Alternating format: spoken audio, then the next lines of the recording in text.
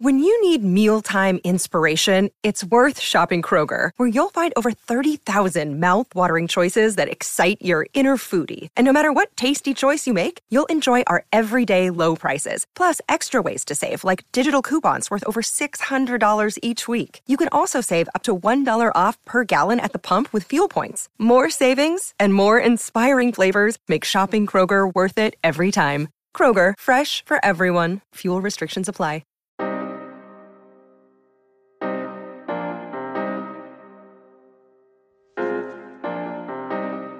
Hey guys, this is Emil Heskey, and you're listening to the guys on Coppen Fracas. The best word I can say will describe this was boom. Miller, lovely cushion header. Oh, you beauty! What a hit, son! What a hit! Liverpool 3-0. Corner taken quickly, Origi! Liverpool have three. It's Mo making merry at the Stratford end. Shot is one way, Salah's the other. He's on an Old Trafford hat-trick here. Hello everybody and welcome to another episode of Coppen Fracas. I am here with three veterans. One guy that we haven't actually seen in a while. I know Harold has been getting up to a lot of things outside of the pod. But we'll get into that after. But just a quick plug. Want to talk about our Patreon. Of course, sign up to the Patreon as much as you can. We've got so much content coming on there. Of course, we've got the weekend previews, the post-game reviews, post-match reviews, and that's what we've got so far. But I want to get into Harold. Harold, how are you feeling, sir? How am I feeling? Yeah. I'm feeling good, bro. I'm feeling good. How are you? Yeah, we just haven't seen you in a while, man. So I was gonna sing Mace "Welcome Back," but I don't think I have the vocals for that, so I might just put it into the pod. But no, it's great to have you back on. We haven't done the while, and it's gonna be amazing to talk about some Liverpool with you. Our ever-present Manny so far this season. How have you been, sir? Yeah, man. Pleasure as always, man. We're feeling good. A little better now, man. But yeah, we're good, man. And of course, we have man like Marco sitting in the car, looking like he's about to pull out different things from his pouch, man. Different things from the pouch, you know. How pissed off were you, brother, with the Luton draw? You know what? Like, we'll get into it, yeah, but I was just annoyed that it came on that weekend, and obviously the Spurs result cheered me up a little bit. Got to dunk on some ops, slapped Toby's head a little bit, even though he slapped my head too.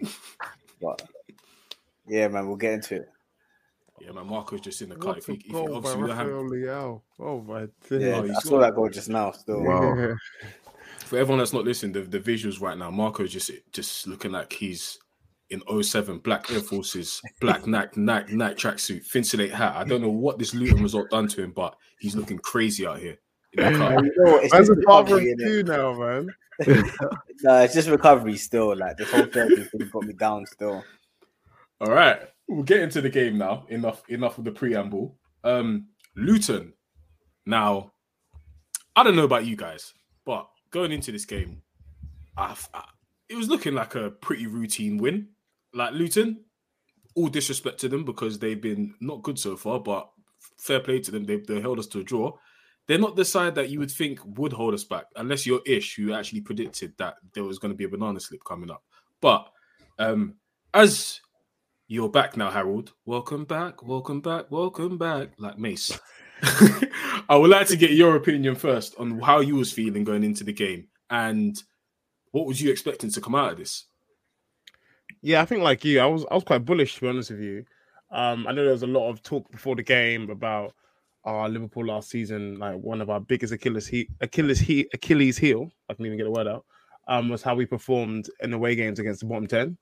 But I was quite keen to shrug that off. I feel like this is a completely different Liverpool team, especially in that midfield, obviously, as we've seen so far. So I was feeling quite confident going into the game. I was like, yeah, you should pack this team away, but I didn't think we would go in there and smash them for 4-5. It's just one of those fixtures, and obviously with us switching to Greenwich Mean Time, 4:30 might as well be 8 p.m. kickoff. It's the exact same like flipping darkness. So it was always going to be tough. And obviously, Luton are inviting their first big team there. And even in the past, this has nothing to do with this year, but we just tend to suffer, or not suffer, but struggle at Luton. It's really weird. Even when we win, we just even when they were in like League One, like we didn't do very well against them years and years ago. I think it was 2006. But no, separate from that, even as the game started, Julian, I think we were okay. Like we were just slowly getting our way into it. Like we were just taking our time, picking and passing when we want to do it. One thing I noticed about us is that we're just always looking for that incisive pass through the middle. I know probably get into the real nitty gritty of the game and how it panned out. But one thing I would say I liked, but also didn't like, I liked our patience and how we built up. But you can just always tell how a game's going to go when certain things don't go your way, or when the final pass is just missing, and you just think to yourself, you know what? If this is happening, let's just go back to basics. Like let's just use third man runs. We're more athletic than them. We have more quality than them. And let's just do what most teams do. You beat a low block by going out to whipping crosses in either high or low, and eventually an opportunity will fall. But we never did that. We just every time we tried to do that incisive pass through the middle, like 1-2 touch here, as if we were as if we're 2010 Barca or 09 Barca, and just didn't work out for us, unfortunately. But shout out Luis Diaz for bailing us out, not for the first time, man, because losing at Luton is diabolical, with all due respect, man. It's genuinely diabolical. It's unbelievable. There is no excuse for that. A draw is insane, but a loss, come on, man, we're not serious. I don't care what transitional phase we're in. That never happens. Yeah. I echo the same sentiments, to be honest. Just getting into our starting lineup, pretty standard, apart from the one anomaly. And this is an anomaly because I don't think he's played in this position since like 2015 or 2016 under Brendan Rodgers. Sorry, under Klopp or Brendan Rodgers, but we'll see. Rodgers, you're right. Yeah, with Alisson in goal, we have Trent at right back, Konate, Van Dijk, and Joe Gomez at left back. For some reason, Tsimikas just didn't start. Hold tight, yak. And we have a midfield of Szoboszlai, McAllister, and Gravenberch, and front three of course, Diego Jota, due to Luis Diaz's personal issues, and Darwin Núñez and Mohamed Salah. Now, this lineup, Manny, I'm going to come to you. Yeah. I think for you, it'll be pretty standard with the situation that's going on at the club with everyone apart from Joe Gomez. How did you feel about that? You know what? Before the game started, when I saw the leaks of Joe Gomez possibly starting at left back, I was pretty optimistic about it, I'll be honest. I can kind of see the logic. First of all, from a standpoint that Klopp's named him as a left back option now. So at some point in this running, he had to blood him in there, and we had to see what he can do. So it had to come at some point. It did now, obviously, in this game against Luton, is probably a good opportunity to test it out, because in terms of like the height as well, it's always good to have another person of physical nature in the back line to defend set pieces. And then also, in terms of how we prefer the left back to play in our new system, in order to allow kind of Konate and whatnot to kind of push out and cover Trent in the right back slot, you want your left back to be a bit more defensive minded and kind of not be bombing on every so often. So I thought, in theory, that hopefully was actually going to work out all right, and actually we might see a bit more going forward and a bit more balance in the team. But as it transpired, it just didn't work out that way. And actually, in hindsight, kind of looking back on it, it was the wrong team it was the wrong team. Well, that particular selection was the wrong one and the wrong idea for this kind of game that we needed, because the pitch was so tight. The pitch was extraordinarily tight, and the players kept inverting. Obviously, Trent was inverting from his spot. Gomez was trying to bomb up down the left. But so just ask, Manny. Just ask. What? How would you have set up with this team?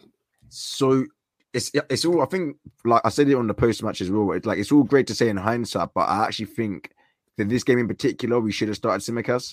And that would actually be the only difference I would make. Only because I think, because of the tightness of the pitch and how compact it was, we needed to actually start the game how we finished it. So we should have actually made the pitch as big as we can. We should have tried and made more width, I thought. Obviously, in terms of when Tsimikas came on, I think he was actually still pretty poor anyways. I don't know how it would have worked. But in terms of the idea... Are you sure, Manny? Now you just said that. Are you sure you want that Kabore guy just running that Tsimikas the way the game ended with full energy? Come on. It's a great point, man. Do you know what? I'm thinking of more kind of going forward where we were losing. Now, I actually forgot about how we were getting cooked going back. Tsimikas would have struggled, man. So it's only as good as we can have hoped for.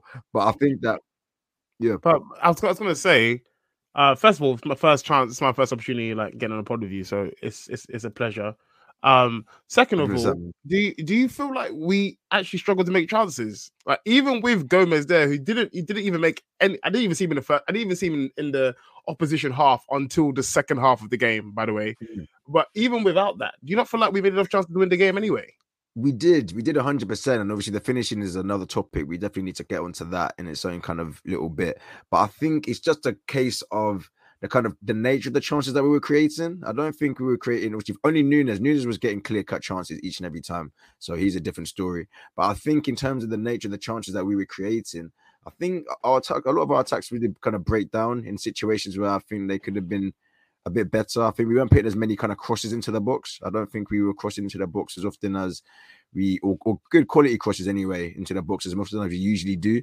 And in my opinion, in terms of a low block, there's nothing like just a dangerous ball across the box, man. Like it just causes all kinds of chaos. Do you know what I mean? Like all kinds of chaos. Like even if it's just a decent ball aimed to nobody, defenders are panicking and teams like Luton, obviously they back themselves to be defending the box like that. But if it's relentless pressure and you keep doing it and you keep kind of getting out wide and stretching their team, then I think eventually you get like clear-cut chances and also you get own goals and deflections that kind of go in your favor. Exactly. So I think we created chances, but a lot of our chances were the same kind of chances. We didn't have enough variation. And that's why, obviously, if you don't take your chances, then we just end up with the result we had.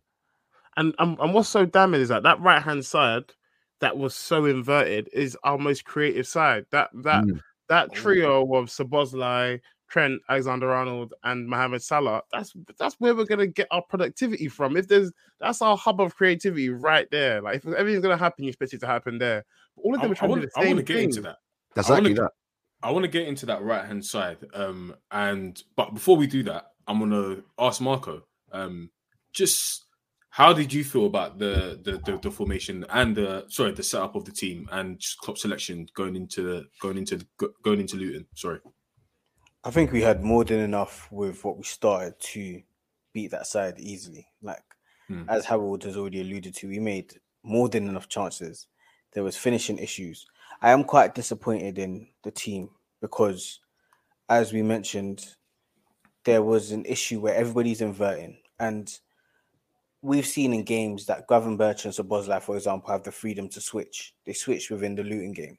And Szoboszlai went over to the left, Gravenberch went over to the right. They got to a point within the game, and I don't want to jump onto the width too early, but I'm going to have to. But they got to a point within the game where Mohamed Salah was so inverted, he was essentially a second striker. Trent was inverted, and Szoboszlai was also in the middle. So people were looking out right to like try and find a ball to try and stretch this Luton pitch because essentially they're all bunched over to the left. And if you pass it out to the right, you could kind of just recycle the ball and shift them around, but there was nobody there. Like, for me, Szoboszlai needed to do, and I mentioned this in the group, Szoboszlai needed to do what Henderson was doing for a while, which is that overlapping nasty. Hey, Marco! I know. Marco wants to run it back to the darkness. He who should not be named. Marco, please. But ideally, you want somebody with way more quality than Henderson doing the role that Henderson was doing. So that overlapping outside run where he just that was it, bro. He just stays there and he just stretches the pitch. So Mohamed Salah can cook in the middle and Trent can cook in the middle. Then you create that triangle of two people inside the pitch, and one person on the outside hugging the touchline. And it would have been so much easier for us. I don't know why we made it so hard for ourselves. I think I did. Even though we created so much, I think it could have been way easier. Like we created maybe like 6 big chances, I think it was classified as. We could have created like 25 if we played correctly. Because it was a very easy game and it was there for the taking. Even when we were playing through the middle, we were still creating chances. Shots. Fucking hell, man. Like we were still creating chances when we were playing through a bunched up middle. So if we can do that when all the players are there and it's really congested, how low quality is the side that we're able to just pass through them when people are just standing around? If we pass properly and play properly, we should have been able to create for fun.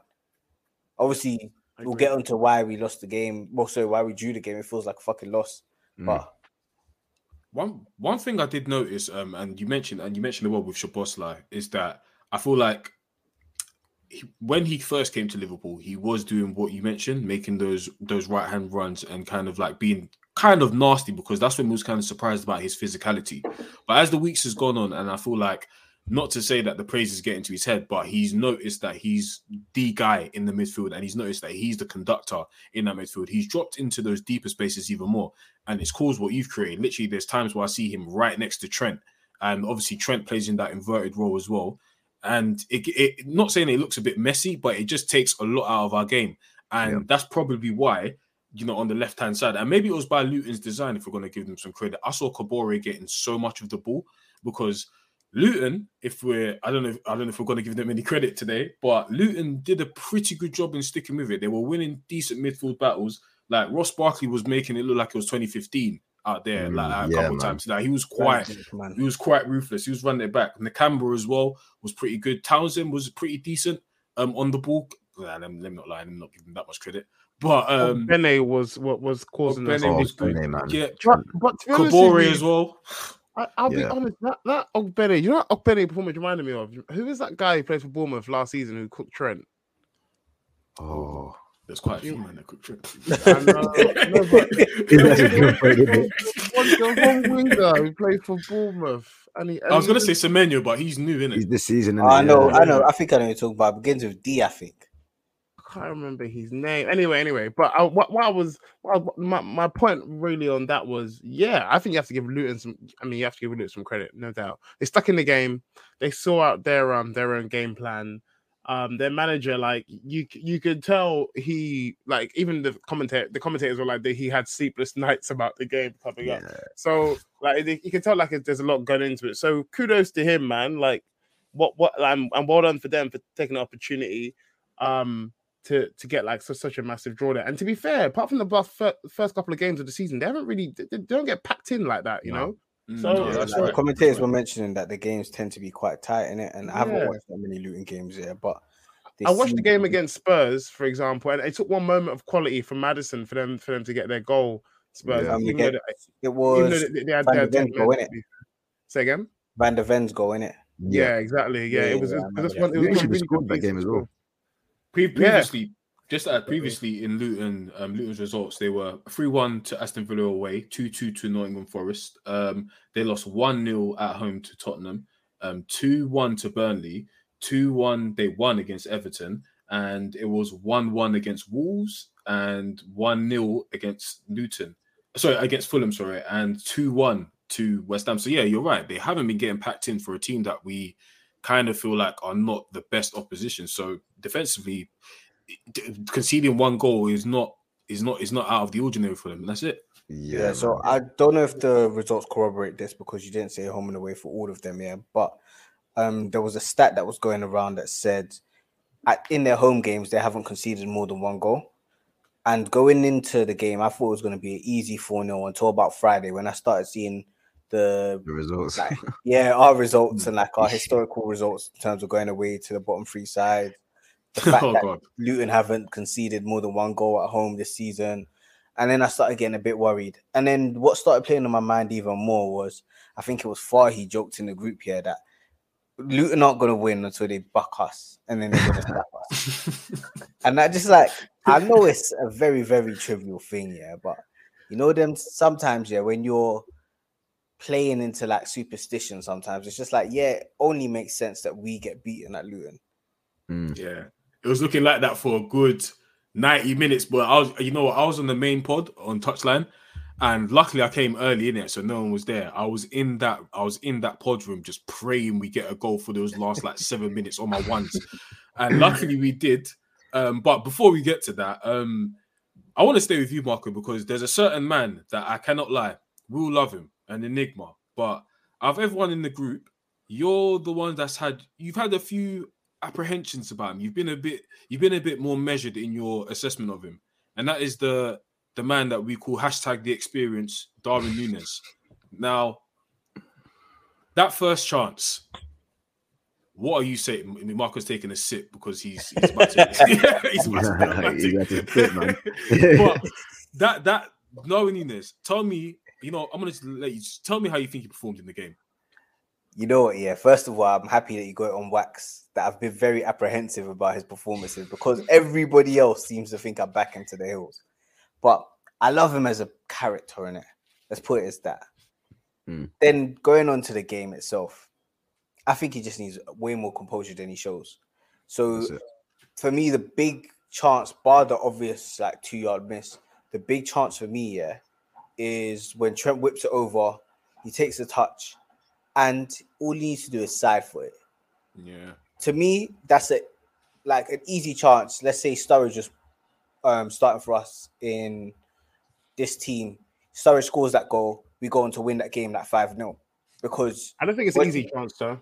I think it's a good chance. I don't think it is that easy a chance, but I think for a 60+ million pound striker, that's a chance you want to be burying. That doesn't, and for our level, matter. I want us to be performing at the top level. I'm not going to say winning the league, competing with City, but I do want us to be performing at the top level. And if we go across who I would consider the top teams, Isaac scores that, Callum Wilson scores that, I would say Haaland scores that, Alvarez scores that. I ain't sure Callum Wilson scores that. But can I ask you something? Do you think those players get in that position? Because credit to Darwin Núñez for him to, of course, make the run, but his speed to get away from that centre back. Do you think those kind of players, maybe a Bar Haaland, get in those kind of positions? Depends who they're playing against. I think this is kind of. I think against that Luton backline, I think they all get into that position because Callum Wilson's a very intelligent striker. He's quite quick as well. Similar with Isaac, similar with Alvarez. If we start moving on to the Gabriel Jesus, then I would say no, and I probably think he misses it. If we go into Nketiah, I'll probably say he gets into the position and misses it. If we say maybe Nicholas Jackson, I don't even think he gets anywhere close to it. I don't know, innit? I'm not gonna. I hear that. Wait, he's got a hat trick before Darwin Núñez, so we be. That's easy, the most fugazi hat trick, man. You can't do this. It better be easy, my guys. It better be easy, fam. No. But yeah, Manny, what was you trust thinking? me? If Núñez played against that Tottenham side, he would have had 17. Bro, 7. I'm telling you. But, maybe 5. Maybe 5. Let's be honest. Maybe 5. I hear that. 5. But moving back onto Núñez and that performance, though. Oh, sorry, go on, Marco. I think he needs to bury that first one. Cool, he doesn't bury that first one, and he's having a good first half. He has quite a few shots on target. I think the first shot from outside the box was very, very close, and he does really well to get that on target and make the keeper work. The second one from outside the box, I think, is he kind of forces it, but okay, I hear you. We get a corner from it. The keeper makes a good save. Then coming on to the miss itself, and this is for Gladman Annex specifically in it. Yes, Salah misses a big header, 100%. But I see that so many times from top quality strikers where they might shank a hit. It might come off the wrong side of their head, pause if needed, and it doesn't really drop where it's supposed to. But for me, a competent striker, when you've anticipated where the ball is going and you're 2 yards out, relax, slot it. He even had time to probably take a touch. It's only him and the keeper's already on the floor. He could have controlled it on his, I don't know, his thigh or something. He could have just chilled. He could have relaxed. And that miss goes on to give them so much confidence that they end up hitting us on the break. And we'll definitely get into their goal because I think there was a few defensive issues there. But Núñez, that wasn't good enough. We need better from you, especially where we're trying to be. We are trying to be a Champions League team, and you need to up the stakes. You've been very good this season and scored quite a few good goals, but this can't become a regular occurrence, innit? It already is.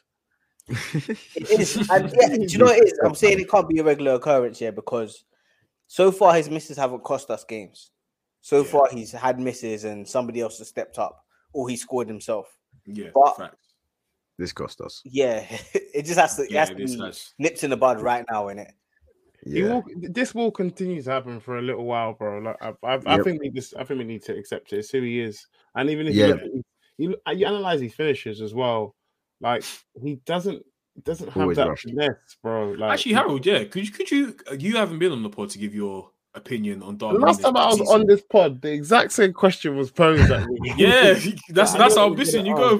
I don't even gonna ask. Yeah, but this season, how are you feeling about him so far? I'm definitely feeling more positive about him this season than I was last season. I think the Newcastle game was really big for him, and since then he has managed to. I mean, fortunately for some injuries and other things like that, but he managed to maintain that starting 9 berth, which I think is needed. That you need to get a run of games, you know. So well done in that regard, but there's still a lot of work to be done there, man. And I think it's the finishing aspect of it. I think it's gotten better. Don't get me wrong, though. Like, I actually think it's gotten better. And I don't really care about the first touch, like the one we saw against Bournemouth, for example. I couldn't care less about that. As long as you're tucking, I don't care about your first touch. But I don't expect you to be Mahrez. Like, it's okay. You don't need to be. But if you're, I mean, don't get me wrong. If your first touch means that you don't then get an opportunity to score, then it's an issue. But more often than not, it's not the case. But the main thing is he's finishing part of it, and I think he will improve, and I think he'll continue to improve. But before that happens, I think he will frustrate. I think he will. Yeah. I think he will miss some more gilt-edged chances. But the biggest but is that he pieces it all together, and then you've got a crazy ass striker on your hands, and that's what everyone keeps holding on to, and that's what us Liverpool fans cling on to because we do see glimpses of it. Like we saw against Bournemouth, like it's all in one. He is an experience, and there's no doubt. But like as we rightly said, he's misses or one miss in particular, him and Salah, by the way. And I want to talk on Salah in a minute because he was shocking. Salah was shit. Terrible. Terrible game. Yeah. It cost us. Yeah, man. Yeah. What about you? And with the Nunes thing, and like just to jump in with the Nunes thing, yeah, like I agree with Harold. Like it's one of them things you just gotta have to roll with it with him. Like this is, as you said, the experience. This is what we sign up for at the moment. So you're gonna, for every Bournemouth where he slaps in the top bins, there's gonna be a Luton where he misses an open goal. You know, for every Newcastle where he wins us the game, there's gonna be what's it called? Who is it against? Toulouse, where he goes around 3 players and hits the post. Like it's just the kind of player we have. I forgot about that. Bro, I'm telling you, it's Nunes, man. I'm telling you, the guy, like, it's the guy is just his biggest problem, and it's why I still have faith with him because it's something that he can definitely work on. The guy just does everything 100 miles per hour, everything, absolutely everything, and sometimes it's necessary because players can't keep up with him. Opposition players can't keep up with him because of the pace that he does things. So he's always kind of full burst sprinting in behind, full burst taking the chance, taking shots early kind of things. Like he's doing everything so quickly. And a lot of the time, like for example, against Newcastle, when he gets in behind, he takes the shot early and everything's just like, and then he smashes it in and no one can react. Them situations there, perfect. That's literally why we have him and that's why he does his thing. But there's certain situations where you just need to calm down. Like that, the open goal, the ball's actually rolling, like it's flying to him. It's a bit of an awkward one because of the way Salah's headed it. It's kind of like spanning like some ricochet way. But he just tried to take the leather off the ball. I don't no clue why. And it's only because the guy just had nothing between his ears, like in that moment.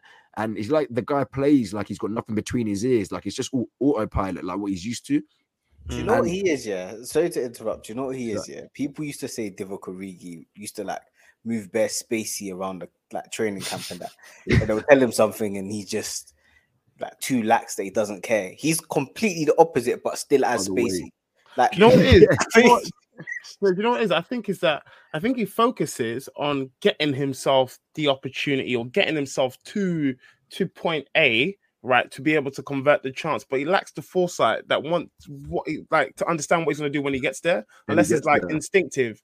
Like, for example, a really good example is these goal against Real Madrid. Like, you know, when we went 2-0 up against Real at Anfield, and he scores that brilliant goal. It's just like, oh, in a moment, I can do this. But when I'm having to like be like, okay, I want to get to this position, hit A, so I can perform action B. That's when he struggles with it, and he often lacks that concentration that you need from a striker, and he also just lacks that finesse. Like Yeah. everything is. I was just talking about yesterday on Monday Night Football as well, and just like the range of finishes you need. The range of finishes is so important. Like, I mean, Sturridge is the perfect person to speak about that because we've seen all kinds of finishes with him. We saw the range, man. We saw what's it called, a Europa League final goal with outside of his foot. We saw a chip against Fulham. Like we see him drill it against Sunderland, like first game of the season, 13-14. Like we see massive things. I think it might be Southampton actually, but we see like these kind of finishes there, and this is exactly the kind of guy you want to be. But unfortunately, comparing yourself to someone like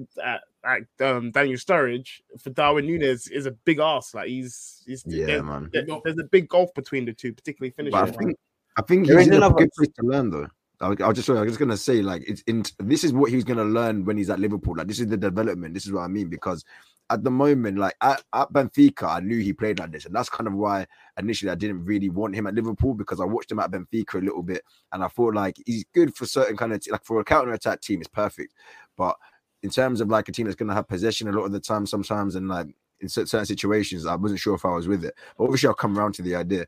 But in terms of what he needs to do, obviously in Liverpool, like you see the inside training videos and whatnot, like they do a lot of like attacking scenarios, counter-attacking, kind of like different attacking situations. And the more he gets himself in and practices and they kind of coach him with it, then I think he will end up improving, because in terms of finishing, do you know what it is? Like he's got, as we said, the raw pace, and he's got the talent, do you know what I mean, to get in these positions. But then when it comes to being cold in the situation, it's only down to you. Do you know what I mean? Like you can't, like Klopp can't score the goal for you. Klopp can't take the finish for you. It's just down for you to tell yourself in that situation to calm down. And then once you actually, if you think about it, if a striker, because most strikers in the Premier League are good finishers. Like if you're being real, like all of these guys to get to this level are usually got a range of finishes in their bag. But what separates strikers from levels is that some players are cold when they come to the situation and some players are not. And that's all it is. And Núñez needs to be able to do it under pressure consistently. Yeah.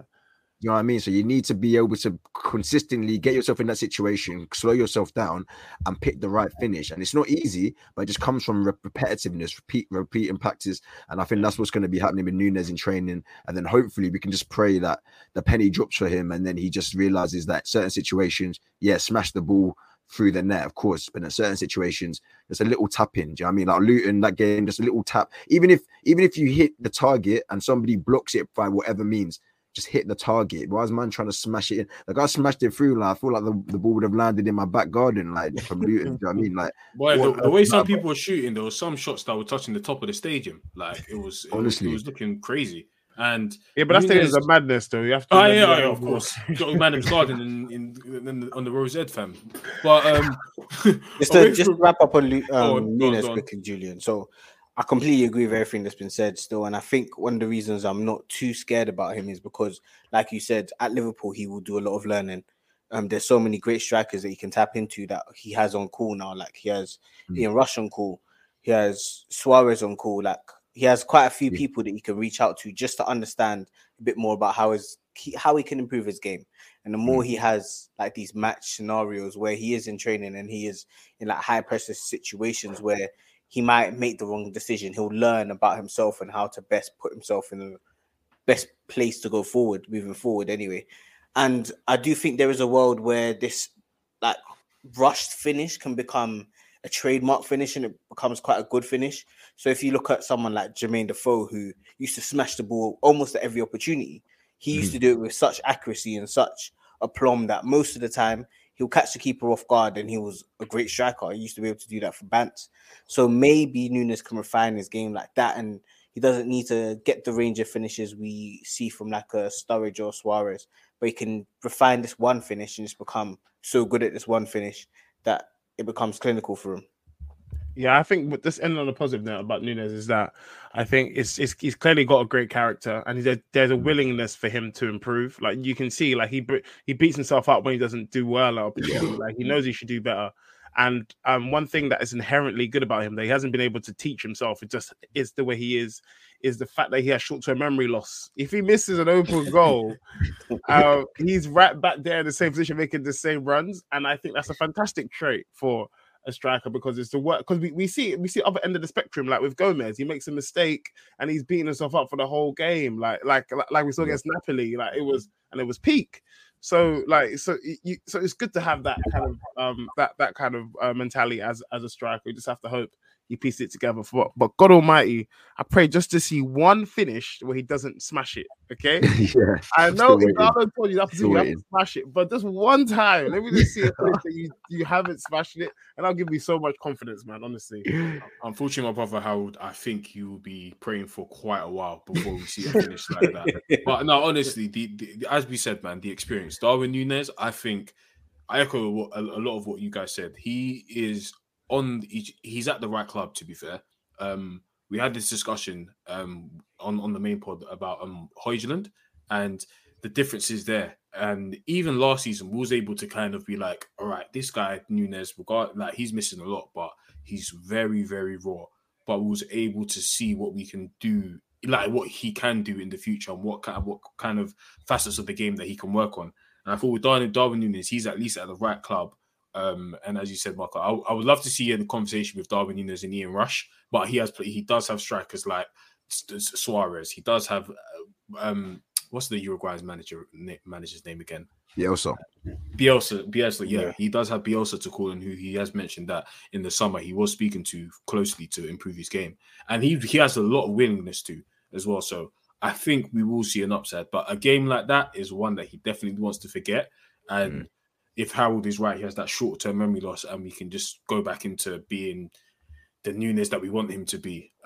Moving on from one striker to another forward, Salah, you guys did briefly mention his performance against Luton. Now, I didn't think he played as bad until I realized, like, wow, I really just do give this guy a lot of leeway. So maybe you guys can kind of open up my eyes to how bad he was, because I do remember now you have mentioned it, that he was not on the ball a lot, and that also Marco mentioned it earlier, that right hand side was so bunched up, and everyone was trying to receive the ball to feet, no one making runs. So you guys have opened my eyes up a little bit. I'm gonna go to you, Harold.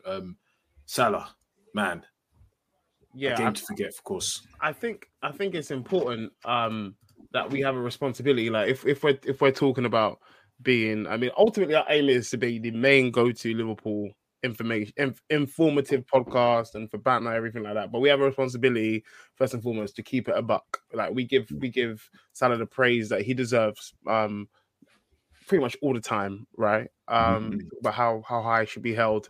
But with great talent and with great hierarchy and with great praise comes great pressure. Like if you don't perform to that manner week in, week out, then you need to be called out. And this wasn't just a bad performance. Like, this was really poor. Like, I generally do not remember a thing he did apart from missing the header. That looked like he squared it to Núñez. I generally do not remember anything he did. He didn't beat his man at all. He didn't offer himself out on the wing. He didn't really play as a winger, in all honesty. I didn't really remember him doing anything. Heck, I don't even know who the left back for Luton is. And there was no Luton defender was like, oh my gosh, like I'm struggling here. Like, do you know what I mean? Like there was no real panic there. But Salah has a tendency to throw in a game like this every now and again. And it's strange. It's really weird. I have all the confidence in the world that he will turn up against Toulouse, or he'll turn up on a weekend in our next Premier League game, and he'll be fantastic because he's Mohamed Salah. He's a world-class right winger. He's the best right winger in the world.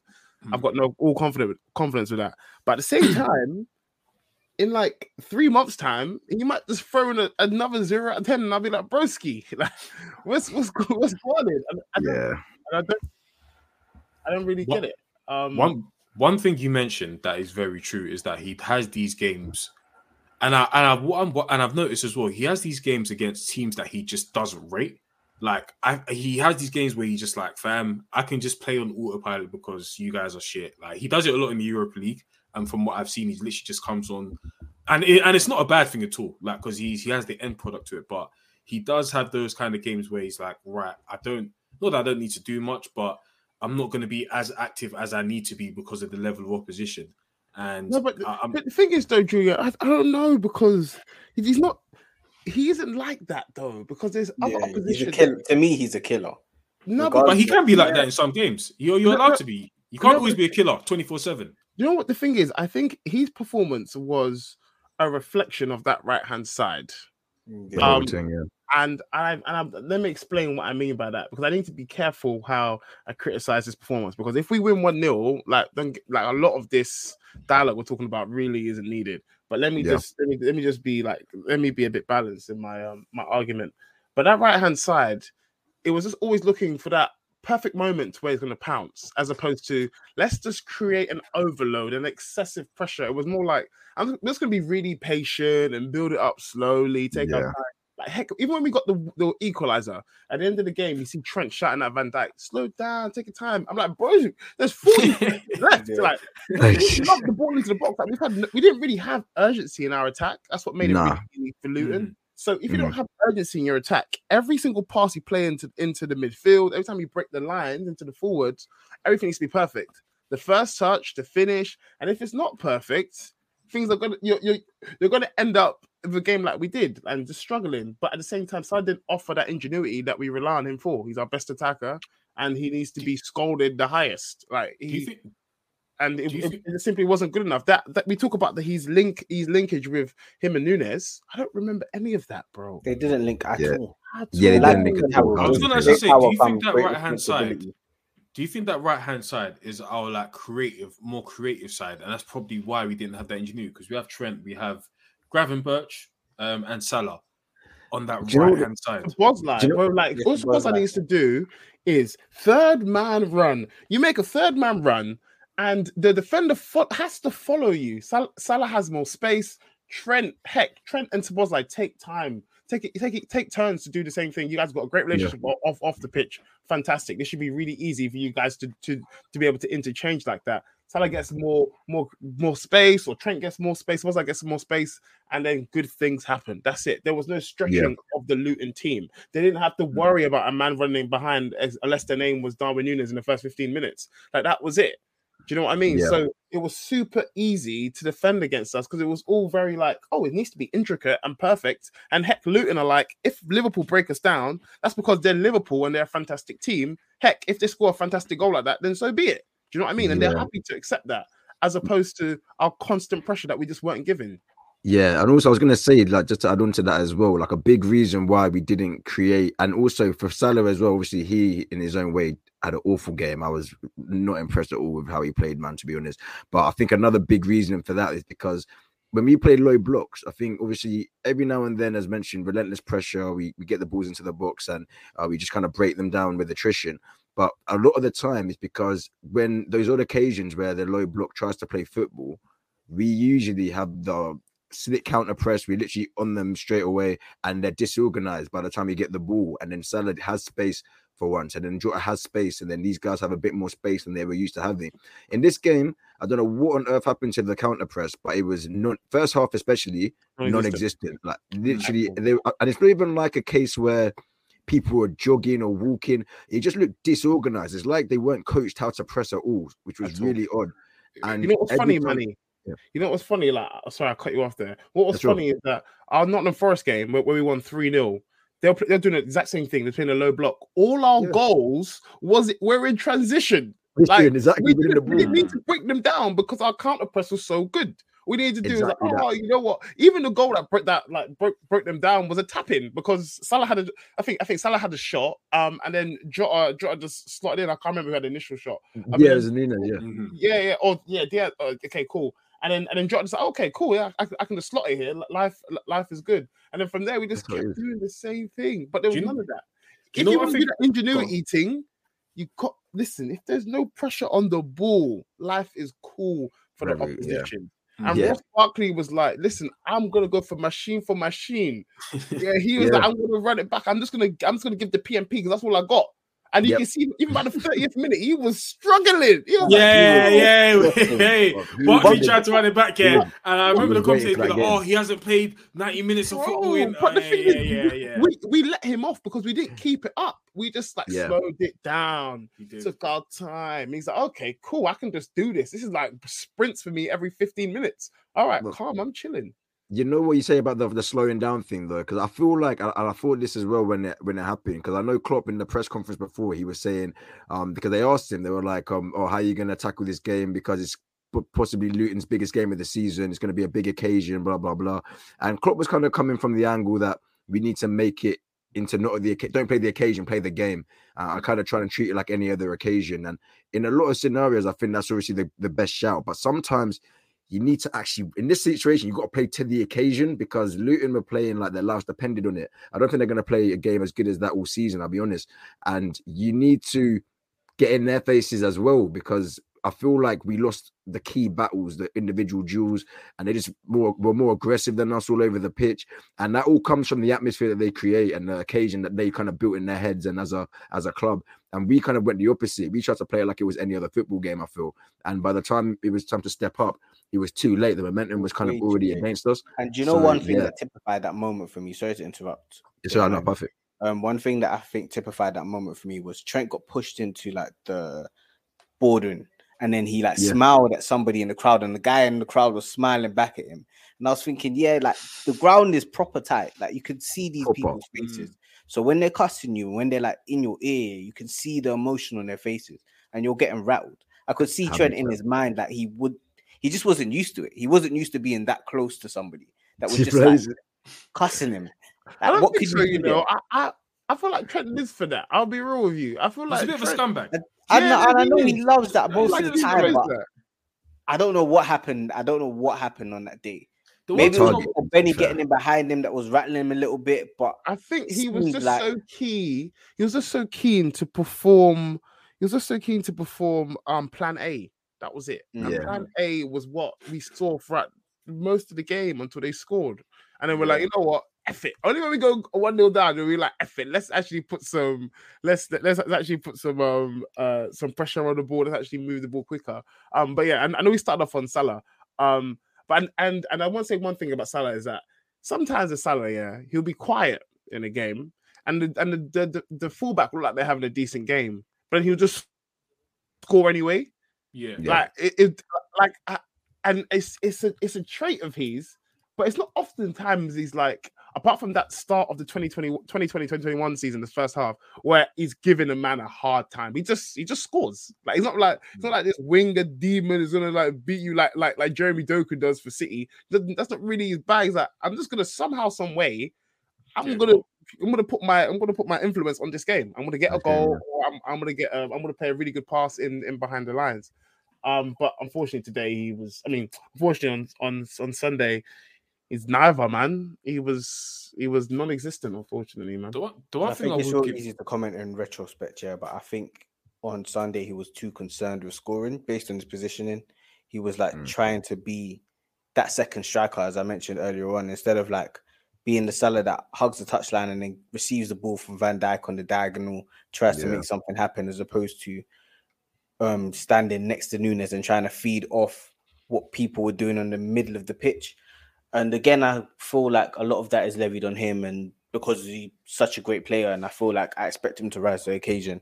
But also Dominic Szoboszlai, I think Szoboszlai made it a little bit too easy to defend him. I think he also had a shit game. Yep, I agree. I felt his worst game for us. Yeah, I think that's his worst game for us. 100%. I think out of the three midfielders, Gravenberch had the best game.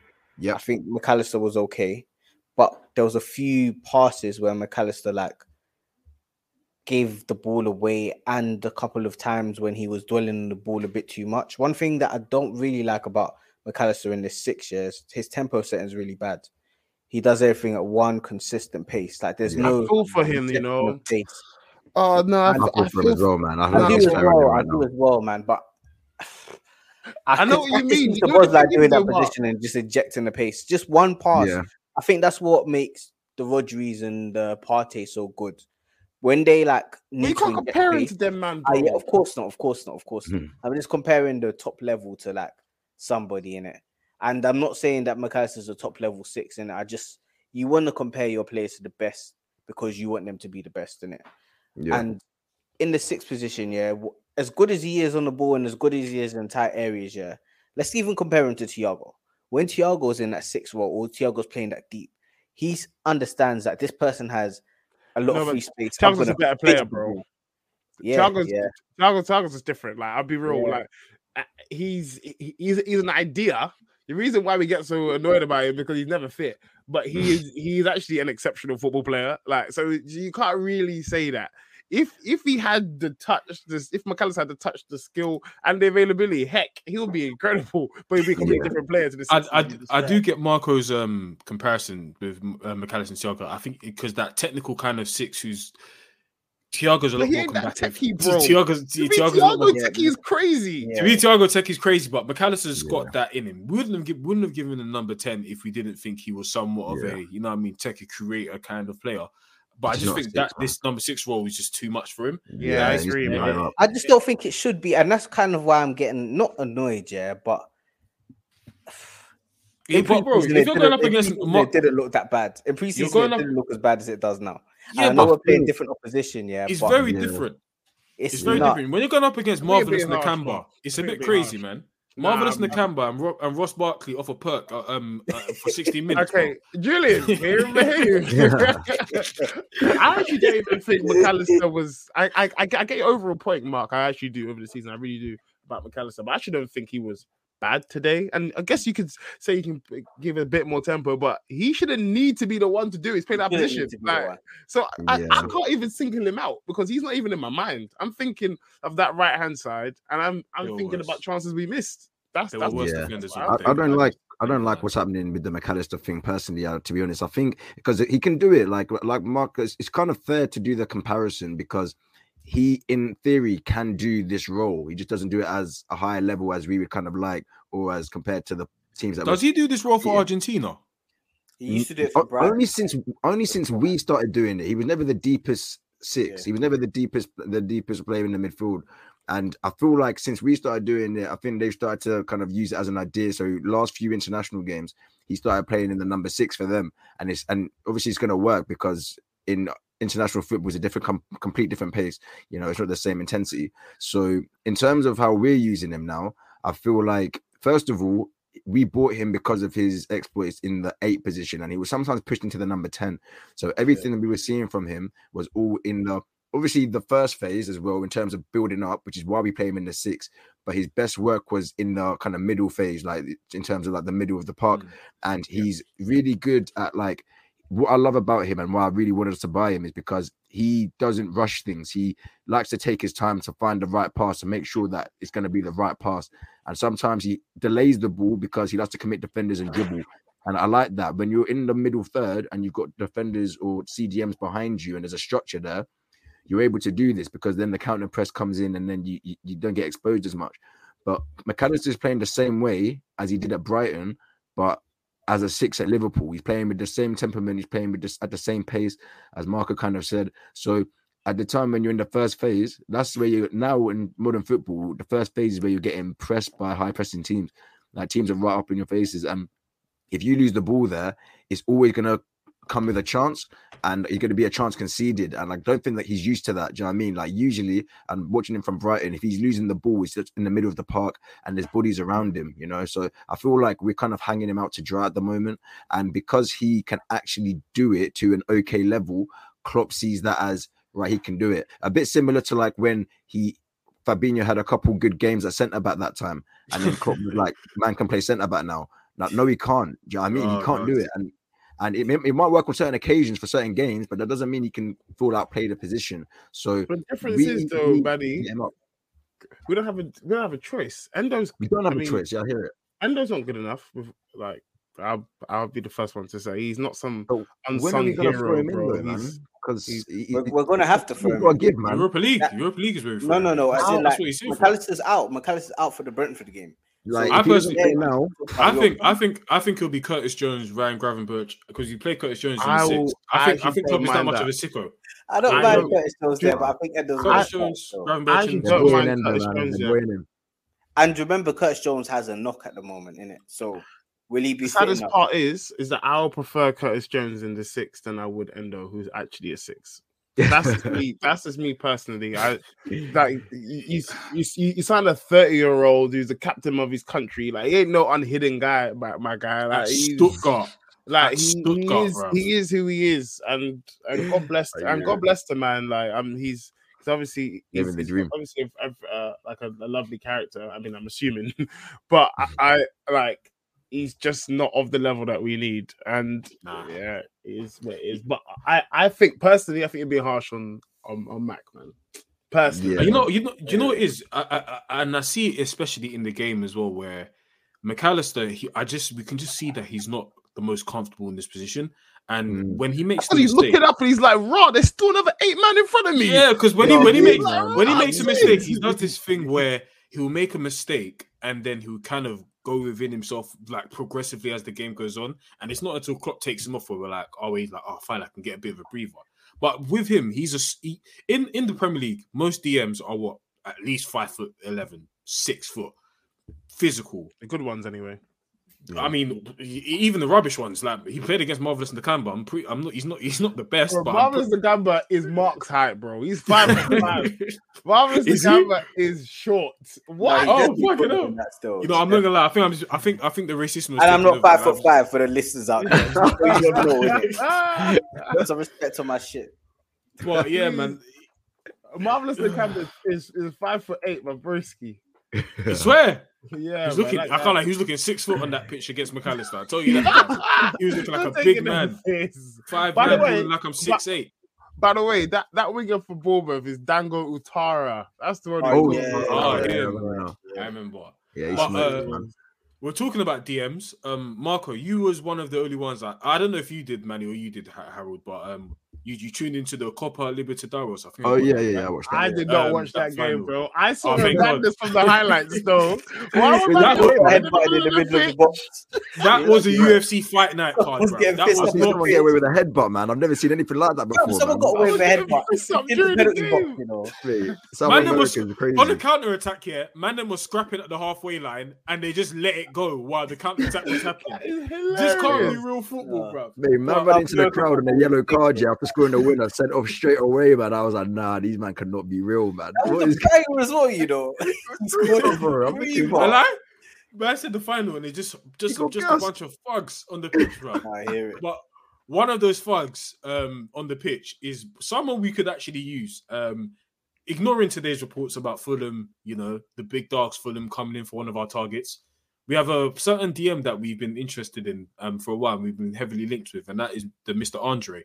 Now, I've seen a couple comps, and I'll be honest with you, he's Brazilian and he's a DM, and I just know that's enough for me. So I'm not even going to question the signing. But you guys have a bit more analysis than him being Brazilian and a DM. So talk to me, man. Like, how could he come into this team and progress what we've got going on right now?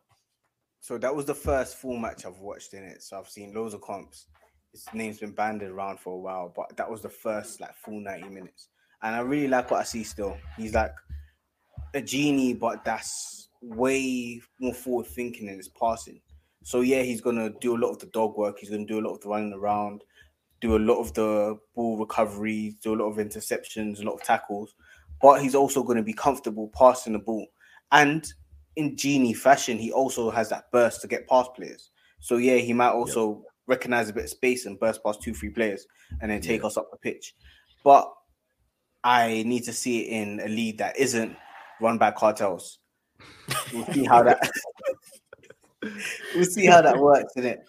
Because the Premier League's a different beast. That you don't have that space. True. These men were playing in don't even know what stadium they're playing in. Was it Americana in Rio? I don't think it was, you know. I don't even think it was, but I might be wrong. But that pitch was massive. So they're playing essentially at Wembley. And the amount of space between... they're playing in Americana. It was? Okay, cool. Yeah. Well, it was. So playing with that much space here, you could see how he could burst through players and stuff like that. But let's compare it to a pitch at Luton, for example. Is he going to be able to do the same thing? Is he going to be able to show those same traits? Is he going to have that same positional awareness? Is he going to be beat by people with more P&P in the Premier League, for example? Oh my days, what a header from Giroud. Sorry, guys. 3-0 to them. 2-1 to Milan. Alright, PSG, fucking hell, blood. That's not a serious organisation, man. Fucking hell. That group is all in the air, man. God knows he goes through in that. Sorry, Marco. Carry on with Andre. But he seems like he'll be a very, very good addition. One thing that I do want from our 6, if we purchase the 6 in January, is comfortable on the ball and to be a destroyer. I don't want either or. I want both. I want somebody that is tactically aware to be able to snuff out attacks, but at the same time not limit us going forward, because we are going to get pressed. And as you see, McAllister is a very technical player and he's getting pressed to death, essentially. I want somebody to be able to cope with that press, like a Rodri, for example. Obviously, that's the upper echelon. I want somebody that is attainable for us, essentially. But you want a player that is comfortable and can play, but can do the destroying thing at the same time. Before you go off, man, I just want to give you guys this interesting stat, yeah? Well, I don't know how interesting you'll find it, but this Andre guy is 22 and he's already played 160 games. 160 games. This year alone, he's played 53. Last year, he played 60. And 22 years old, 160 games is crazy, bro. Mileage in the leg. And if you buy him in January and then play him for the rest of the season, he would have had 2.5 years of consistent football, because there's a World Cup. Is that World Cup? Yeah, I'm not gonna lie. We're gonna have to ship this guy for by the time he's 27, man. Because I'm not gonna lie. We've got 3 or 4 years. Especially he's gonna be rinsed like bar soap, man. Bro, he's gonna. See what we've done to Fabinho. We're running it back. Like we're gonna get those good 4 years.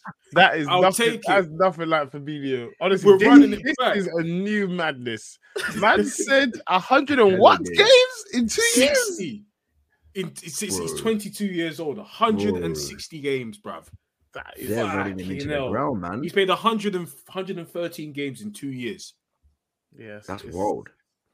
Well, it's a lot of football, no doubt. So but I do trust Klopp in how he uses players. Actually, really? So I know, really, Harold, really. I do. Unless he likes him. If he likes him, then it's curtains. I mean, really curtains. Don't get me wrong. It hasn't always been that way, but you can see that he's learning from things that have gone wrong in the past. The way he's been treating Diogo Jota, for example. The fact that what's my man? Bajitic is currently not even in the team. He's not injured. He's just taking some time out to bulk up a little bit and get used to the physicality of the league. You can tell he's learned from his mistakes. So I think he's all right in that regard. So certain players coming back. I mean, we can get at least 3 games from Thiago in the new year, so that will give Andre a 3-game break. Fingers crossed, man. Hopefully, Bajic is all right to play a handful of games. Let's say a dozen in the new year. So I think that would be. That you can expect that to come about. Don't get me wrong, I haven't even seen much of this Andre guy. I'm just going off of what you guys have told me about him. But heck, anyone who is untapped, decent talent, looks pretty decent, who can scrap, because really that's actually what we need. I can't lie to you. I don't really care about this tiki taka. Just be able to scrap, bro. Just win the ball back and let all of the techie man them do the rest of it, broski. Yeah, and that's it. That's me. That's Andre, man. That's what I'm saying. I rated his performance a lot in the final, man, and I think I can definitely see him in our team. I can definitely think he's the style of player that we'd go for, and I think Klopp would really enjoy using him as well, because he's not just a typical screen the back for kind of just break up the play DM as well. Like, he's actually proactive. He searches for the ball, and if he sees the ball there, he goes for the win, which I think in terms of our midfield and how he wants to be, he suits that down to a T. I also really like him on the ball, because in terms of when he was getting pressed in that game, I think that game was kind of played at walking pace. I agree with Marco. It's hard to kind of gauge how that translates to the Prem, but Andre himself is quick. Like, he's actually got a turn of pace to him. So that was really good to see. So I think he would actually hold his own in terms of like the physicality and kind of like the running. What I want to see from him is just how he's going to deal with kind of Premier League intensity pressure, because if you compare the Premier League football to other like European leagues or just kind of leagues in general, the way that the Premier League teams press you is unlike anywhere else, man. Like, it's proper intense, proper physical, and they let you get away with it as well. Mentally, yeah, man. As well. The do you know what I mean? We have. Because exactly in other leagues, where if you're playing for a top club, you can kind of get away with having quality and not having to generally go into the micro details of a game. But in the Premier League, and no offense to him, but Brazilian as well, maybe not speaking the language so good, it may be a really big adjustment, because if he bucks, like, for example, in that case, he'll fit right in, Julian. What do you mean? A man who doesn't want to learn English, Nunes, bro, Nunes is trying, bro. Nunes is trying. You know what I mean? He's trying to get that visa, man. He's trying. Even Klopp said it. Klopp was like, "Nah, Nunes is learning English better now. Like he has McAllister to help him out." His mates are there now, yeah, man. Yeah, Nunes is trying, man. You gotta give him some credit, bro. When Endo came here and I saw the welcome to the club, and then you saw Salah ask him, "You speak English?" He's scarred, bro. He's scarred. I will not lie. To Harold's point, Firmino was at this club for like 9 years, and I ain't seen him say one English sentence once. Yeah, so but he talks ball, bro. Listen. There's different language. Firmino can talk football. That's actually all you need. That's what fucking Jones, Elliot, and Nunes are all talking about with each other. They don't even speak. They know ball. I don't even remember football. I never remember Suarez and Sturridge speaking to one another. All that man knew is, listen, you know what I'm gonna be in it. All right, Sturridge tried to say him and Suarez are speaking bearing training on Monday Night Football. I was like, brother, I was like, fam, let's be serious, bro. Let's be serious, fam. Let's be serious, bro. It's just people balling. That's it, man. I lie. They speak ball. That's it. But there was one person that Marco mentioned in the conversation of just speaking ball. And that's Harvey Elliott. Now, impressive. There wasn't a lot of positives in the game, but I think that was definitely one that needs to be highlighted. Harvey Elliott, man, and this role of him. He's a weird one because I've been more impressed with him when he comes off the bench than when he starts. Yeah, Sixth Player of the Year, man. You know, Sixth Man of the Year award. He's Lou Will. Bro, don't start him. It's so strange because when he starts, I'm like, I'm not sure about this. Really but he's off the bench, he's like, "Yo, let me show you my quality." Yeah, I think this is supposed to be the development plan for him. Like in an ideal world, you wouldn't want 18, 19-year-old like starting most of your games like he was last season. So him being able to inject that kind of quality, and he's young as well, so maybe he needs that kind of when there's a bit of tired legs, he's able to just put that youthful energy into the game. And I've been so impressed, man. I don't know how you guys feel, but Harvey Elliott, what a guy, man.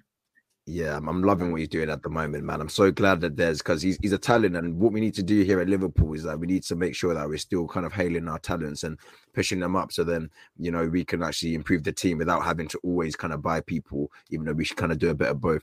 But I think with Elliott, it's a strange one because obviously everyone's aim in the team is to start games, innit? And that's what you train for. That's what you come off the bench and make impact for, so you can start games. But he genuinely is like so important to our team from coming off the bench because he's such a change of pace from what's happening on the pitch already. Like he always brings the intensity up a notch of whatever the level is when he comes on the field, and he's always looking to make things happen. And I think that energy and that kind of impetus from the bench is more beneficial to our overall team's results as a kind of game changer than him starting and kind of the game passing him by, because I think the games do pass him by from the start. And the mentality of coming into a game from the bench and from starting is completely two different things. So I think he, as a player right now, just suits coming off the bench, and hopefully he doesn't get disheartened by that or feels like he's not valued, because him off the bench at the moment is, as you guys said, one of the biggest positives of our whole performance on Sunday. So he should hold his head up high. But I don't think he should be banging the manager's door down for a start if it just in the return for that, because I think off the bench, like, he's actually really important. He's the only player that I feel comes off the bench, apart from maybe Diaz when he's on the bench, that actually brings a change of pace or change of dimension to the game. So yeah, hopefully he can keep doing that and starting the cup games, obviously. I think in the same way that we talked about Nunes doing everything at 100 miles an hour, not to the same extent, but Elliott does things like at 100 miles an hour. He always wants to get on the ball, always wants to do you touch, I touch, always wants to keep things moving very quickly. And when you're trying to break down a team, especially a low block, that unsettles them very, very quickly. Just moving the ball, even if it is just a few 5-yard passes just between you guys, people have to come out and address it. So having him come off the bench when we are either chasing a game or people are tired and they don't really track their man or they don't follow his intelligent run off the back of somebody means he can get a lot of space. And I did really like what I saw from him on Sunday. I guess my only, and this is me being really, in fact, it's not nitpicky because I think it is a key moment for us, but I think he needs to take the foul on the edge of the box. I think as soon as the ball breaks for their goal from the corner, it was him and Ross Barkley, and he just needs to wipe Ross Barkley out. Like, just be cynical. maybe that's the aspect that he needs to add to his game, in my opinion, that will take him up to being a top level midfielder, because there's still questions about his actual position at this point in time. And to be a midfielder, sometimes you need that nasty streak of just being able to cut somebody out the game, or like take a foul, or just stop the game from progressing as fast as it is. Do you know, I have two things to say about Harvey Elliott. The first is that he impresses me because he doesn't have any standout physical attribute that would show that he can actually have a real impact on the game. Like, he's not blessed with any speed as such. Like, he's not the most imposing of guys. He ain't strong. And in the Premier League, to be able to do that at a young age and still have an impact on the game is actually very impressive without those things. Like, we've seen players who aren't blessed with that. Let's say like a Jadon Sancho, and Anthony, who are grown men who don't have those things. Well, I guess more so Anthony. But they're not able to impose themselves onto games, and that's kudos to Elliott. But one thing I would say, my critique of him is more so on his overall game is what you said there, Manny, about, you said that you don't expect him to be knocking on the door to be starting games. That has to be his next aim. How can he impose himself on a game from start to finish? From the start, How can it be that, okay, I'm not just going to be effective when legs are tired? Like, how can I start the game and I'm going to be the difference maker? That's what he needs to be asking himself. So those are the two things. One is that what he's doing right now is impressive, and this is great, but it's the next step now. You want to be able to be pushing yourself to start. I mean, he's still a young man. He's 20 years old. But that's the next natural progression for him, I think. I definitely feel like what you guys just mentioned about him trying to knock on the door and trying to perform as a starter. Mentally, he may have that block because he knows that Salah is always naturally going to be in front of him on that right hand side. But I agree. He, especially in the I don't think he can ever be a right winger. I don't think so. No, for Liverpool. Wow, you're in this system at all. No, because as a right winger, he's like more of a creator. It's because of his profile of player. Like, he's just. You need to be tenacious. You need to be quick. Like, you need dynamic. You need to be dynamic. I don't think he has those things as a forward. I think him playing as a right centre mid is really where he needs to be. Like, okay, how can I get in? How can I get? But whose corners do you think he'll take, though? You know what I mean? He's got to take someone's corners at that right centre mid role. Of course he does. But listen, this is a great problem to have. Being like, yo, I've got too many good midfielders. We had 7 midfielders. I'm talking crazy. Yeah, sorry. Yeah, let me stop talking. Yeah, this is a great issue for a manager to have. And don't get me wrong, someone who's really good can say, you know what, I can play either side of an 8. I can play on the left 8. I can play on the right 8. Yeah. Heck, sometimes Bernardo Silva plays on the left 8. It makes no difference if he plays on the left or the right. He's just fantastic, isn't it? Balling out. Yeah. So if anything, that's who I think he should model himself after. That's exactly what I was about to say. I was going to say, as a right winger, I think he profiles in terms of playing style more like Kulusevski, but Kulusevski has pace and power. Well, he's kind of strong, kind of quick. More so than Elliott. Yeah, more so than Elliott. And if Elliott can't reach that level, then I don't think he can make it as a right winger at all. So I think he needs to solidify himself as a right centre mid and just watch Bernardo Silva. Watch everything Bernardo Silva does. Watch how Bernardo Silva jinks past people, even though he's not quick. Watch how deceptive he is with his like body shifts and stuff like that, and just emulate that. Just continually grow in that mode. Even let's say David Silva, like watch the combination of those two and try to become that type of player. Yeah. And I think he's got a spot at the club. I don't think he'll be a solid starter with Szoboszlai there, because Szoboszlai offers something slightly different physicality wise and it more. You never know, though, bro. But yeah, you never know. You never know. I think he likes him in the right. Do you know the 4-4-2 as well? Do you know when we like to change up formation when things aren't going right? And he goes for the 4-4-2. We're gonna have to play one system in the right midfield. Yeah. Can sometimes work. I do think that's probably where I got the right winger idea from, because on the right hand side when he came on, because that's where he was operating the most when he came on, especially against Luton, was literally just making those crosses and making those decisive passes from that right hand side. And I think you're right. It's when we change to that 4-4-2 shape, and we just need someone to literally create. And he was able to create. Good header from Luis Diaz. He was also a sub who came on. Shout out him, man. But Luis Diaz, I think this season, if I'm going to be honest, and from what I've seen, he's come under a bit of like criticism. People were Recently, kind of saying he's not been as impactful as they would like him to be. They looked at Jeremy Doku's Hotak Marco's boy, Jeremy Doku putting in a masterclass, and they just looked at his stats and was like, we're not too impressed. But Luis Diaz, man, he got more to come. Who are these? A little, yeah. And to me, this is one of his better seasons. He's got 4 goals already. I said at the start of the season, before preseason, I said I'll be happy if he gets 9 goals, because based off last season, he wasn't really a shooter. But this season, I feel like he's getting in the position. He's making those inside forward runs. He's being very decisive on the ball, like facing up his guy and knowing I want to go past you, or I'm going to try pass and move and score. So I think he's been very, very good. I don't know what else people want from him. Yes, I'll be honest with you. Yes, there's the Musa Diabis. Yes, there's the Kuduses that are like demons 1v1, and they're going to look a lot better aesthetically. I think Diaz is, bro. No, I think Diaz is cold. I think he's been playing very well. I think he's been cold, and I understand why people are comparing him to those type of player, but I think he's his own type of player, and he's doing well in his own right. Yeah, for me, I think it's a wrong time to be looking to criticize Diaz. He's in when did he join us? What was the start? 2020, 2.5 years ago. He joined halfway through the 2021. It's his second full season. Okay, cool. Second full season starting with us, and you can see. Even that, Harold, into his first full season with us, he got injured in November and was out until maybe April, I think. So he hasn't really had a lot of time. Yeah. So and then you look at him. I have no fear about a man who has that much talent. I'll be honest with you. That much talent, and because of Thiago, I have to say that much availability too. I have to put that out there.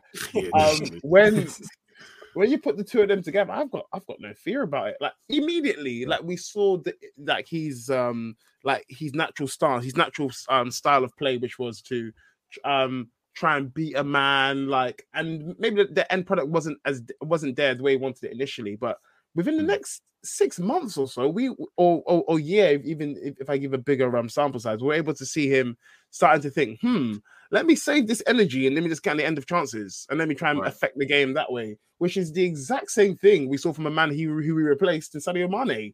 He's like, listen, I'm going to save my energy. I don't need to beat a man. I'm rapid. I'm just going to save my energy to get into the box and get the goals whenever I need to. And it's great to see him going on and playing really well. Of course, like there's a massive tragedy going on in Colombia. And honestly, the fact that he knew he was going to score, the fact he's got the ting on his top, that is brazy to me. Shout out you, man. I was thinking. Man isn't Anthony in the slightest. He came on with 7 minutes to go, and he still got the back of the top.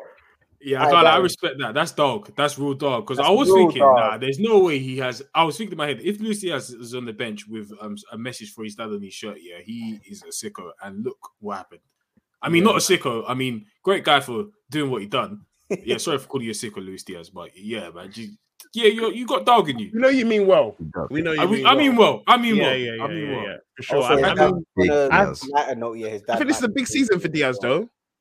I think it's a big season for him to silence the naysayers, for him to get double digits in the league, for him to try and get 15 to 20 all comps. Like he can really cement that left side to be his. I love the fact that he's got his competitor is Diogo Jota. I actually have a really soft spot for Jota. I think Julian does as well. I just like the fact that he just claps goals.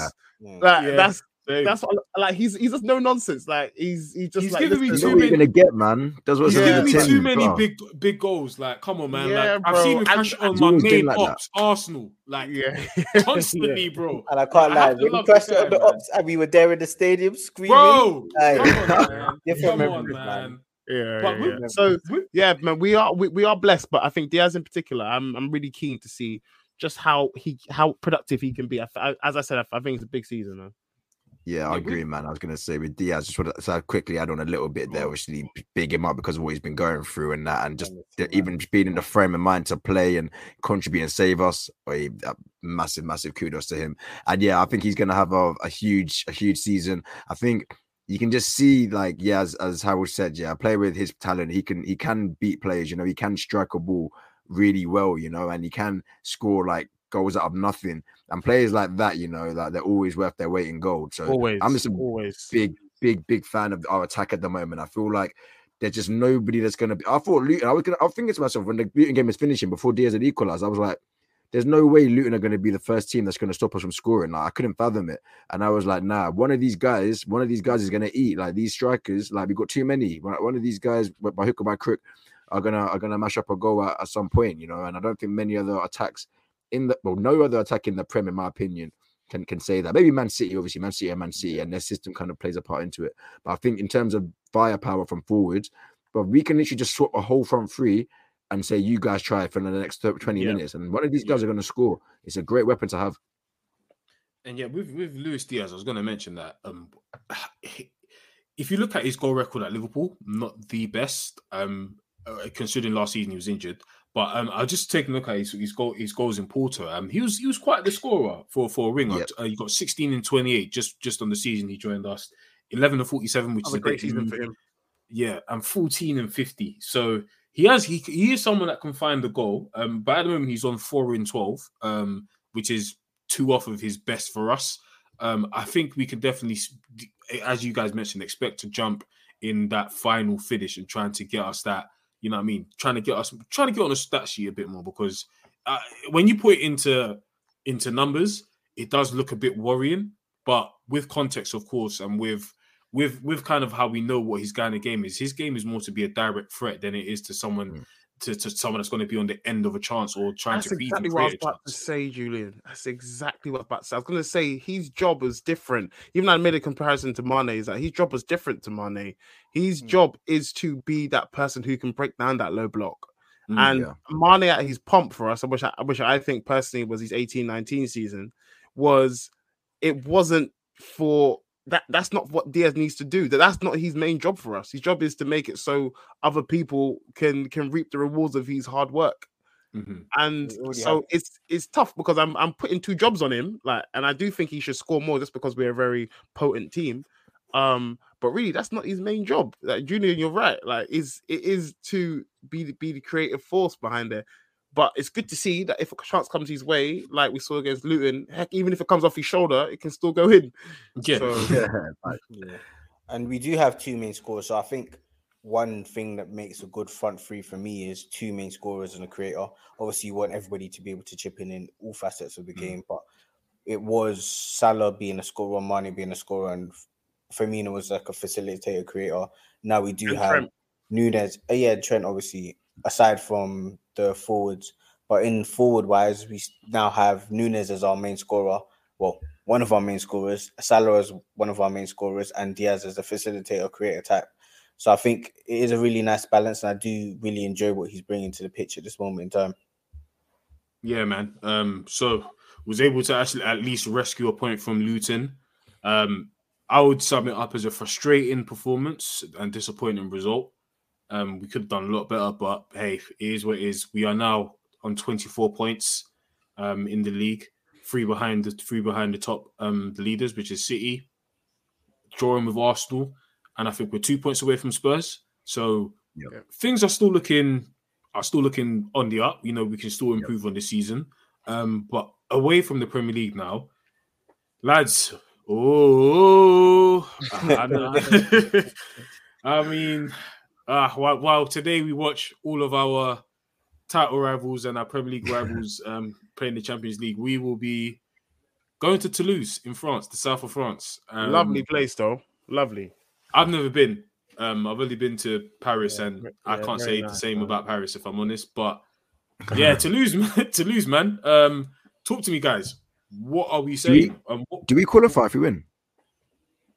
We've surely be close to qualification now, surely. Yeah, I'm pretty sure. 12 points. Yeah, we should qualify. 12 points should be more than enough to qualify.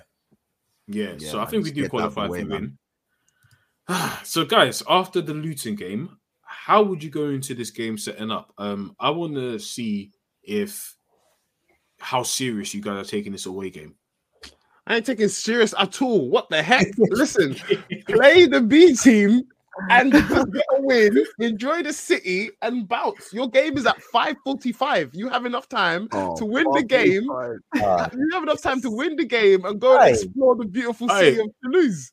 Because I'm hosting, I must say, Harold is my spirit animal right now. I have to be very objective and keep the conversation going. What the Go win the game. Harold, you're spitting. Go win the game with the B team. And heck, I don't care how you do it. I don't want to see Salah on the pitch. I don't want to see Trent. I don't want to see Sabozla. I don't want to see Mac 10. Heck, actually, no. Mac 10 you can play because you're flipping suspended on the weekend. You can play. Oh, yeah. I forgot to mention you can play. Listen, I ain't even trying to see Allison. I want to see Kelleher in goal. I ain't trying to see DVD. Like, cool. Rest the guys.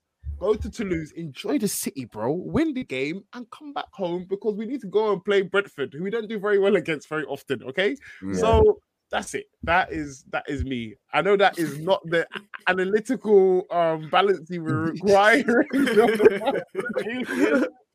But I'll be honest. The moment I had my head.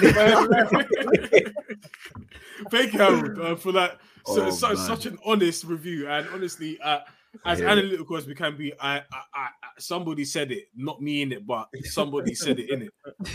Manny, I'm gonna come to you for something more analytical than get play the B team and get out of there after 5:45. How do you think we're gonna set up? Yeah, man. But to be fair, as much as I completely agree with the sentiment, man. Hopefully that's how it goes. But yeah, no, I think in terms of how we go about it, obviously we need to be careful with the rotation of the players because we need to make sure our fresh team's ready for Brentford. That's going to be a tough game. For this one, obviously your usual guys are going to be there. Endo, Europa League man, he'll be in the DM spot. I think that's the only competition he's played that in League Cup at the moment. And then Kwanzaa, do you know what? I'm happy to see Kwanzaa. You know, he's looking good at the moment. He's pairing. I think he's developing real nicely. So hopefully he gets another start with Matip. I think Matip hasn't played for a while, so get them starting together. Tsimikas might come back in. That'll be interesting to see what he does with that. I don't know if he plays another the youngsters. I think Luke Chambers and Scanlon, obviously they're the youngsters that came in when we last played. I think they were okay. I think Chambers had a steady, solid game. You know, kind of safe game for his debut. Scanlon tried to get up the pitch quite a bit and tried to show some attacking prowess. I think they're still not quite ready, but who knows, they might play. And then, in terms of going up front, obviously, I don't know what's going to happen with Diaz. Obviously, Diaz has kind of made himself available now, and he hasn't played for a bit. So maybe they might. I don't know. You reckon he'll play? Yeah, I'm going to say probably start him if that's the case. Get him some minutes and back to kind of match rhythm.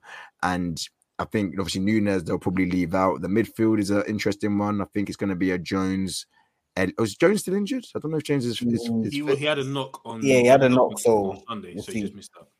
I don't know if they'll start him then, and that's the case, you know. But hopefully they'll be back for the weekend. So Endo, I'm going to expect him to get in there, and Elliot as well is going to be getting minutes, whether it be up top or in the midfield. Ben Doak, haven't seen him in a while. I think. I'm not gonna lie. I'm not gonna lie. Yeah, word to get. You see that Doak cute? Yeah. He's every time I watch him, and he's young. I get it. He's young, raw, like he's not gonna set the world alight. But every time I watch him, all I hear is meet the road runner because it's just straight running.